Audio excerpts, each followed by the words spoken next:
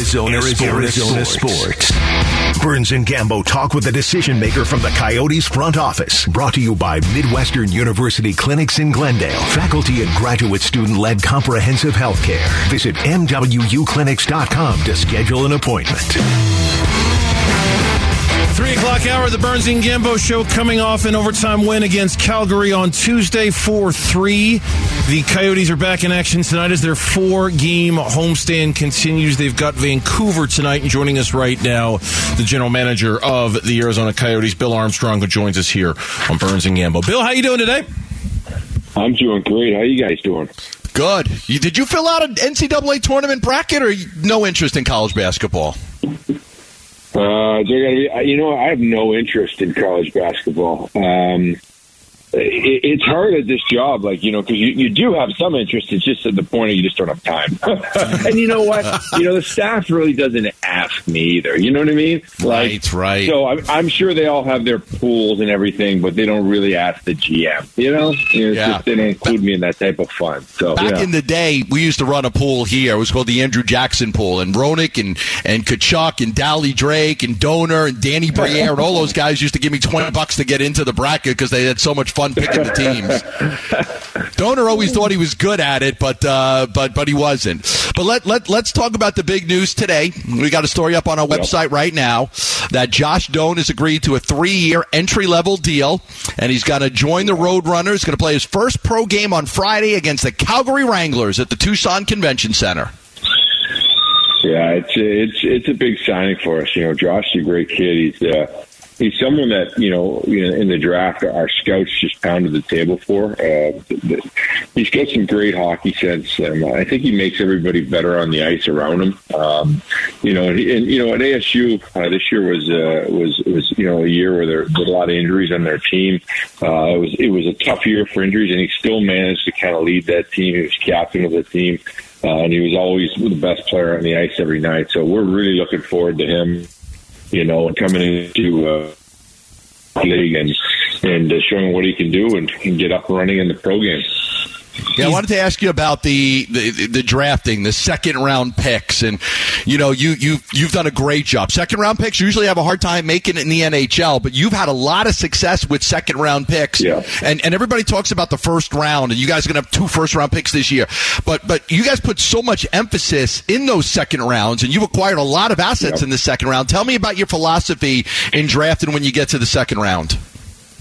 Well, I believe there's players there, and we've drafted Yanis Moser, and we've proved that we got him at the back of the second round, and he's a heck of a player for us already. I think you can make some hay. I think you can find some good players there. I think there's always players that somehow have a bad year, something happens, and they always find, success. And when I was with the Blues, we drafted Jordan Kyrou and the Barbashevs out of those eras, and the Joel Edmonstons and the Vince Dunns. They're all really good players in the NHL, and they had huge impact, and they're found in the second round. So a lot of the philosophy that we had was to go out there and acquire as many second rounders as we can and take as many swings as we can. Also, at the same time, it allows us to grab assets and move up in the draft because the second rounders do have value. I know basketball is a little bit different where the second round has no value. None. None. Very little. Yeah, none at all. So it's interesting. But in hockey, you can find players there. Bill Armstrong, our guest here on the Burns and Gambo Show. One more question, at least for me, when it comes to Josh Doan. Is this a year early than maybe everybody thought this was going to happen with Josh? And if that's the case, what was the reasoning or what was the impetus behind that acceleration for him? What allowed it to happen faster than maybe we were expecting, Bill? Well, for us, I think we were right on target. Okay. This is how we kind of had it planned, was for him to kind of come out at this time and point, spend 2 good years of college hockey. He had 2 great years at ASU and then make the next step. And for us, he's right on track. He's right where he's supposed to be. And he continues to, he'll take his journey into the pros, soon. And he's going to play Calgary, the best team in the league down there. And, I've always had great value on when players jump in at the end of the season from amateur and they play pro, because then when they go train in the summer, they get an idea of what it's like in the pro life and how good they are and how just their habits are. It can really help them for the next year. They go back and they know the standard of what the pro game's at and how they have to get better to get up there. I'm going to go back to the draft because I'm just fascinated by it. When you mentioned the NBA. Yeah, most NBA teams would rather have 1 first-round pick than 5 second-round picks. And that's just the truth. 5 or 6 second-round picks. You took a calculated gamble with the trade of Jacob Chychrun. And I completely understand where you were coming from. The grades weren't very good. You got criticized a little bit, but Ottawa's lost 3 games in a row right now. They're 8 points out of a playoff spot and running out of time. You took that gamble, and I think everybody thought Ottawa would make a run and get to the playoffs. Ottawa doesn't make the playoffs. You have a chance to maybe have the 6th overall pick in the NHL draft with that trade. Yeah, I mean, there's some risk in the trade for sure, depending where they finish. But there's also a lot of reward. They've got one of the toughest road schedules out there, and they haven't played extremely well on the road. So, you never know how they're going to do.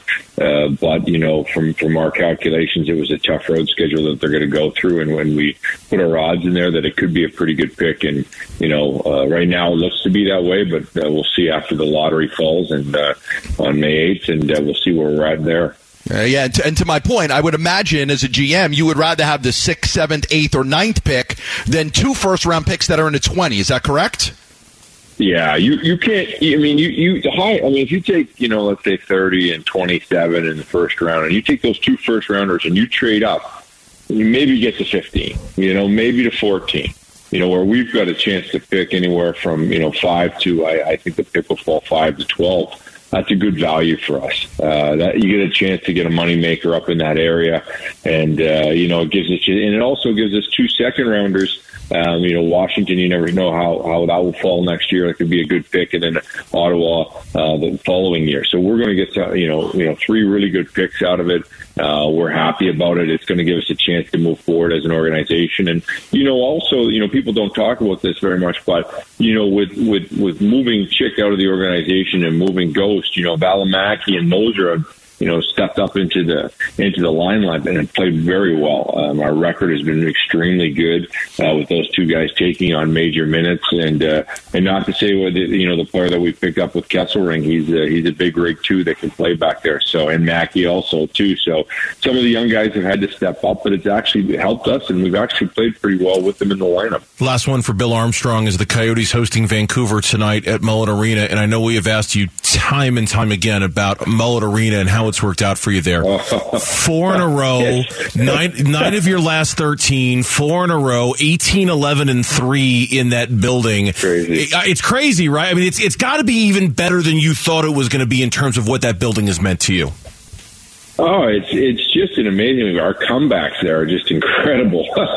It's just been it's a Tuesday night, and before we were at out in Glendale, and the atmosphere wasn't very good, and I'm sure Gambo's been there before, and on those Tuesday nights, it's just it was empty, and now we go into a packed, sold out place. Our players love playing out of there. The fans love going there. It's such a great atmosphere. The other team's got some fans in there. It's chanting back and forth, and it's just a special place. I mean, there's not another arena in the NHL that even comes close to that with the intimacy that provides and the intensity. We got great ice there, so it's been a really unbelievable experience, and you can see with our home record. Here we are in the middle of the rebuild. We're 8 and 11 at home, so it's crazy. But it's been a great experience, and very appreciative of that arena. Bill, we appreciate the time as always. Best of luck tonight. Always good to chat with you. We'll talk to you soon. Okay. The last thing I would say, Gambo, I look forward to seeing you with your Vancouver OEL jersey on up there in the stands. All right. The guy ever played. I'll wave to you from my box. All right.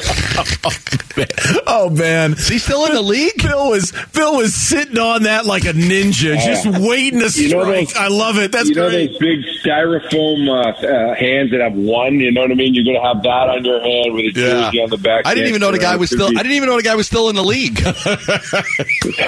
Bravo, Bill. Bravo. That was so good. All right. That was the highlight of my day. That was the steal of the century when he made that trade, man. That was the steal of the century.